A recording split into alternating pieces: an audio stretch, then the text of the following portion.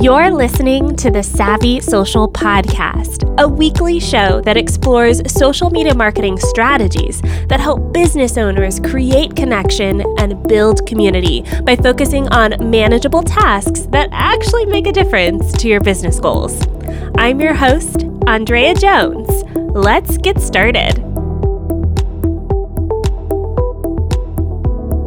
Hey, welcome to episode number 99 of the Savvy Social Podcast. This show is brought to you by Traject Social, the world's most complete social media management tool and my tool of choice when it comes to scheduling, managing, and reporting on social media.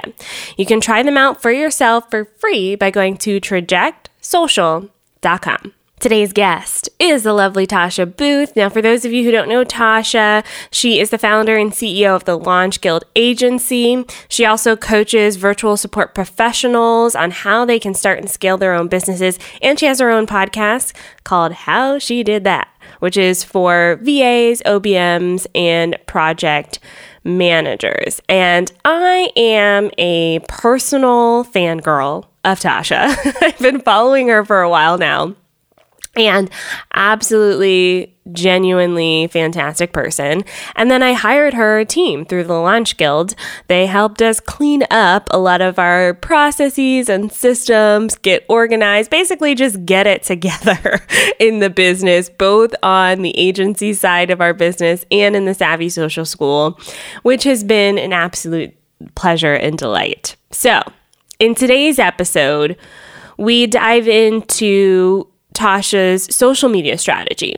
Because recently she decided to separate her brand. So she has a personal brand under Tasha Booth, and then she also has her agency, the Launch Guild. So she recently kind of split those apart on social media. So we dive into that. And then we also talk about things like how she plans and executes launches, because that's her specialty, and her team are fantastic at it. And then we talk about also some tips for how you can show up on social media during and after a launch, whether you're launching a product or a service or a course or an ebook or whatever the case may be. So we'll get into that interview in a minute.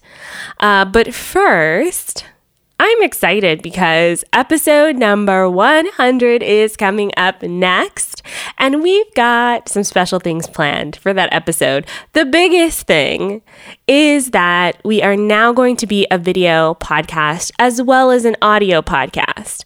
So yes, you'll be able to find the Savvy Social Podcast on YouTube as well. It'll be a video version, and it'll be continuing to post in your podcast player app. So if you want to watch the video of our interviews, or if you want to watch any of the solo episodes that I do, head on over to my YouTube channel. It's youtube.com/OnlineDrea. You can search for the word OnlineDrea. You can also search for Savvy Social Podcast, and our episodes will be showing up there as well, which is a lot of fun. So as I record these interviews, I'm on Zoom, zoom.us, and I've been recording videos for many of our guests for a while, and we haven't been doing anything with them. So I'm excited to share this content with you going forward. So definitely subscribe to the YouTube channel. The videos will be coming out there. We'll continue to post audios here in your favorite podcast app as well. All right, enough talking. Let's get into this interview with Tasha Booth.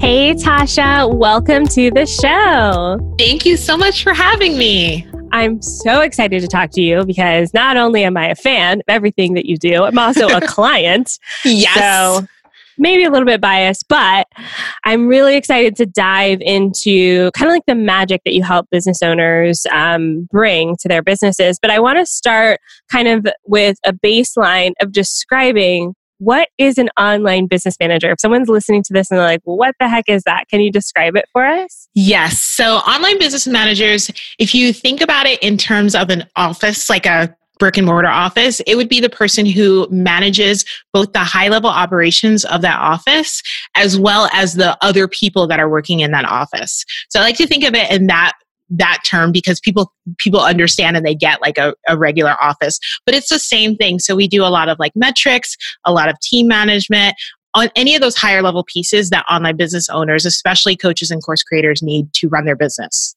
Yes, absolutely. And I can say firsthand, change the way that I do business. Because one of the lines in how you describe yourself is that you help people tune into their own brilliance. Mm-hmm. So can you share a little bit about the value of having support like that and how it helps people really just focus in on what they need to focus in on? Yeah. So a lot of times what we find is that when clients first come to us, they are overwhelmed trying to learn all of the things that aren't in their zone of genius. So our goal is to take all of that off of their plate and let them just do what they are in the world to do, what they started their business doing, which a lot of times isn't setting up landing pages and tracking KPIs, right? Like that's not the fun part of why people start their businesses very often. And so we want to help them with that. And what ends up happening is they're able to really focus on creating new content, creating new things in their business, and really serving their audience, which makes them more money, which makes having an online business manager really a no-brainer. Yes. Okay, good. And I'm glad we set that foundation because you kind of have two aspects to your business. You've got the agency where you actually do the work for people, but then you also have this like teaching side where you coach other online business managers how to do the things. Yeah. So can you tell us a little bit about the two sides of the business and why you recently decided to really separate them? Yeah. So both sides of my business have grown a lot. And what I was started finding was that as I was gaining more success as a virtual assistant and as an online business manager, of course, people started asking me like, how do you do that? Do you do coaching? And I wanted to say yes, because I love working with and supporting other, especially female business owners. So for a while, I had both of them together. And I would just have like kind of a little tab in terms of like programs and coaching and everything on our main website, which is thelaunchguild.com. And I found that it was confusing to people, and a lot of people who were potentially ideal clients for coaching were coming to it and being like, oh, I didn't see that tab or whatever. So I really needed to create a larger presence as the coaching side and the course side of my business became a larger revenue drive within my business. And I was really resistant to that for the longest time. Like, I think I had about a year and a half of like going to mastermind events and then telling me like, Tasha, you have to separate these two. Like, it's confusing. And I was like, that feels overwhelming and absolutely awful to me. Like, no.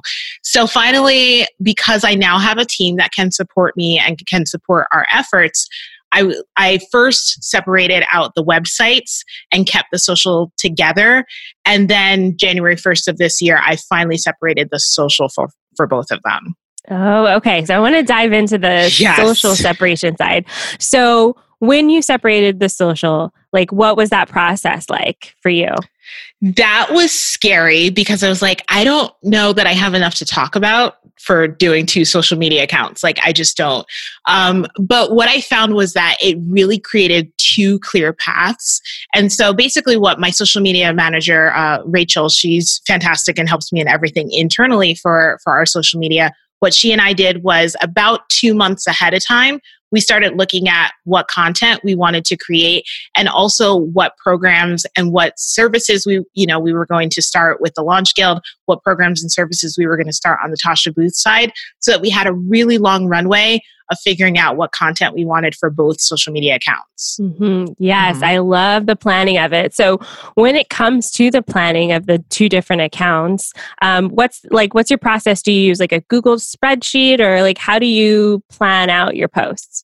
Yeah, so we actually just use a Google Doc for it. And I kind of hate spreadsheets, which is hilarious because I'm an OBM and like OBMs usually love spreadsheets, right?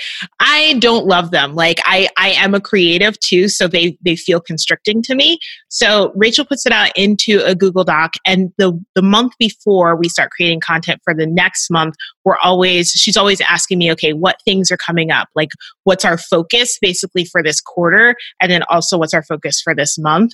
And we make sure that we're strategically creating content that leads people to whatever those focuses are. I love how far ahead you plan, because I think that that's really the key to success when it comes to any campaign, but also with the social media campaign. If you want to make sure that you're kind of touching in on key events, key dates, key launch elements, you kind of have to plan ahead a little bit. Yeah. Okay, so once you put them in the Google Doc, then what do you do? Do you copy and paste and post? Do you use a scheduling tool? Yeah, so we use Planoly for Instagram, and then we use the native scheduler. What is it, like Create Studio or something like that? Yeah, we use that in Facebook now. We just started implementing a LinkedIn strategy, so we're just going to use the native scheduler for that as well for LinkedIn. But we like to keep it like super simple because I don't like complicated. Yeah. Nobody likes complicated. Yeah. Although some of us, me included, just have a natural affinity for complicating everything. So. For making it harder. Yeah. I love that. Okay. So with the two different accounts, as you're going into the growth elements for the two different accounts, what's your process behind that? And I'm asking, well, maybe we should talk about the agency side first and then the OBM side, because I know that there's likely a different strategy for each of those for who you're trying to attract, right?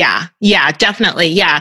So on the agency side, we basically what we did, let me backtrack a little bit, is in terms of the accounts, the main account was doing really well already. And I had another account from like when I was Tasha B Solutions that I wasn't using. So I basically turned that into the Launch Guilds account and kept my main account as the Tasha Booth, the coaching piece, because we found that a lot of our clients like don't really care about our social as much for the agency as, you know, the people that were coming to us for coaching and everything. So we wanted to really keep that the emphasis on that account that we had already built up. What we found in looking at our analytics monthly so far for the Launch Guild is that those clients really love how-to content more than our coaching clients love that how-to content. Our coaching clients are more around the inspiration and the, you know, you can do this kind of thing, the cheerleading content, rather than the how-to content for the most part, which is really interesting to see kind of the difference in how our different clients approach content.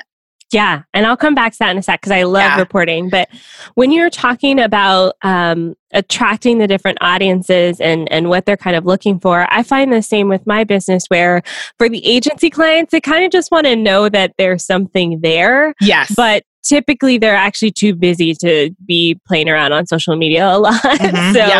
They just want to know that this is legit, everything's good. But I love that for the coaching side, you've kind of found what works really well. So can you tell me what metrics you're looking at in order to see if a post is doing well or not? Yeah, so definitely engagement is one of the biggest metrics that I look at in terms of like, are people not just liking the post, but are they commenting on it? Are they sharing it to their Instagram story? Those sorts of things. I want them to do something with the post and not just be like, oh, that was nice, you know? So are they going into the DMs and then DMing me and commenting? Are we able to start a conversation based off of that post or that Instagram story or something like that? Definitely that's the number one driver. Mm-hmm. And you mentioned DMs. Are you still the one who does your own DMs? Or I do. Because I love conversations with people. I don't know that I could ever give that up. Yeah. I'm the same way, and I have some clients who are like that too, but I think that if it's part of your sales process, then it is important to still have that personal aspect. But just like you have done with getting Rachel, I think you said, to help you with the posts, there's things that you can do to help with that strategy so that you don't have to do everything, right? But you're still able to like actually make more space to be in the DMs and responding to people and being that personality that's connecting with people on a deeper level. I love that. So let's talk about launching. I know while we're recording this, I've been like stalking your launch as you're going, getting motivated for my own. But can you talk a little bit about some of the things that you do leading up to a launch that kind of gets people ready for what's to come? And I'd specifically like to hear about social media, but I also know that you do some webinars and things like that, or live videos or something like that. So talk to us about that. Yeah. So in terms of launching and specifically with the social media, I like to backtrack and ask the question, what are the things that people need to know or learn before they're ready to say yes to my offer. And I backtrack from the date of the launch and then backtrack from there and say, okay, let's start. So I started about a month ago doing weekly, on Wednesdays, I would do like one topic around becoming a virtual assistant and some myths about like being a virtual assistant, how you can do that and still maintain your 9 to 5. I want to think ahead about all the objections that I get from people in terms of becoming a virtual assistant, so that by the time like my course opens, they're like, oh, I know how to, maintain my 9 to 5 and start balancing client work. I know that, these myths aren't true about being a virtual assistant. And I'm kind of able to get ahead of the game on that. So I really look at content that way. We plan all of the social media ahead of time so that I am not having to think on the spot about what to talk about during my launch, because my goal in both my launches and the launches that we do for our clients is that I can show up in all of my glory and be 100% present for my audience for the week of launch and not, be writing captions, at 11 o'clock at night or trying to think of what to talk about and to say. It's already been planned. Yes, I love all of that. And I think it's so important to start planning ahead because I don't know about you, but something always goes weird with a launch. Like something is always going to take more time than you think it's going to take, or you're going to have more people asking questions. And so you need to have space for that. That's not the time to try to figure out what your Instagram post should say. Exactly. Do you have like a recommended time, like maybe like a minimum amount of time people should think about when they're starting to plan their launch? Yeah, I like at least 12 weeks, preferably 16. Because if you give yourself like a lot of time, then you're, like you said, things are going to come up, things are going to go wrong. It doesn't have to be overwhelming if you don't let it be. But what I found is that people often wait until the last minute, and that's when everything feels like the biggest deal, because you have no time to fix it. Yeah, absolutely. That is so true. I've experienced that personally. Yes. Personally experienced it. And I have too. Like this is definitely, I'm on, I don't even know what number launch this is, but like what I'm doing now was not my first launch experience. My first launch experience was like almost everybody else's where, the next day's email was being written the night before and all that stuff. So this is just from experience. Yeah. Yeah. Okay. So when it comes to like during the launch, are there any things that have helped outside of kind of planning the social media posts? Are there any things that have helped you during launch that you can maybe just speak to specifically to social media? Yeah, I think being present in Instagram stories, like people want to see your face and they want to celebrate when other people are also joining. I don't do this as much for Built to Profit, which is my course for new VAs, but I do this for Booked and Balanced, which is my 6-month, my group coaching program. I do little like celebration, posts for every single new person that comes in. It's easier to do because the cap for that is 15 people. So it's not a ton of people as they're coming in. But if you can do something like that, where you're just celebrating the people that are coming in and keep that energy and the momentum rolling, especially in the middle of the launch when a lot of times it feels like crickets and like nothing's happening.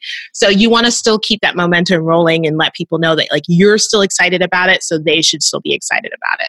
Yeah, I love the Instagram story advice too, because oftentimes it's an easy place to put content. Mm-hmm. And I know that it can feel a little repetitive sometimes, but the great thing is like it disappears in 24 hours. So that's great.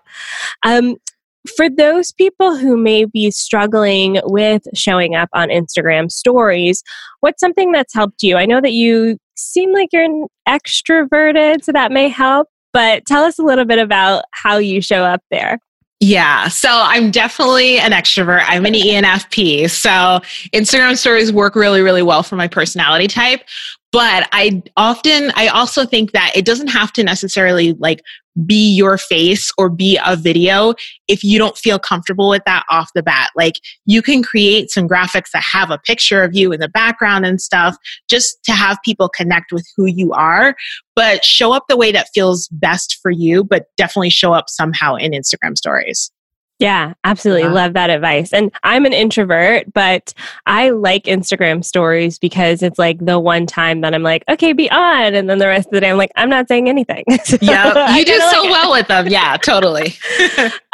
So when it comes to kind of like after the launch, so the launch is over, things are kind of cooling down. Is there anything that you do on social media to kind of maybe prepare for the next launch or even reflect on the launch that you just did? Yeah. So I definitely always like to thank my audience basically for kind of sticking with me, because I know that it's a lot of social, it's a lot of emails, it's a lot of stuff during a launch, right? So I usually try to either like create a new opt-in for them afterwards, or like there's been a couple times that there happens to be a summit that I'm part of like right afterwards. So I can be like, I've got this bonus for you, it's a summit kind of thing, or something like that. Also, don't disappear, because I see so many people who do that, like their launch closes. And then I get that like we're exhausted after a launch, right? But you don't want your audience to feel like that uncle who only comes around when he needs $20, right? So we don't want to disappear on our audience. We all have that uncle. We all have that relative. That is too true. Yes. And I do think I've seen that happen to other people, and I wonder sometimes like, oh, did it not go well? Or, some of those things. So you're right. Definitely keep showing up, and having support will help with that. So can you talk a little bit about, as we're going into thinking about launching and as we're going into preparing for something like that, what are some of the key roles that we should consider kind of onboarding into our business to help streamline all of the things? Yeah. So definitely at least a virtual assistant to help you and support you in doing the implementation pieces. You can do all the strategy in the world, but there's always going to be 111 emails that need to be scheduled and all of those pieces. So you really want to have somebody that can help you with the implementation piece. And then the other pieces, key pieces are like a graphic designer to help support you in creating all the landing pages. Definitely something like a social media manager, even if it's short term, just somebody who understands the selling language and the strategy behind it, who can help you with that piece too. If you can't, like, I totally understand that, is a lot of people for, if you're just starting out in your business. But if you can, those are kind of the key roles that I would say to have somebody for. Yeah. And I'm going to really highlight and underline social media manager just for my own selfish reasons. So let's talk a little bit about your podcast, because I love that it's a podcast that leads into teaching the VAs, the OBMs, how to do that. Mm-hmm. So can you tell us a little bit about the podcast and then how you use social media to promote the different episodes? Yeah. So my podcast came out of the fact that a lot of people are asking me like, how did you do that? Right. So that's why it's called How She Did That. And it's a great opportunity to kind of introduce people to me. So many of the people that join my programs have come out of learning or hearing me for the first time from the podcast.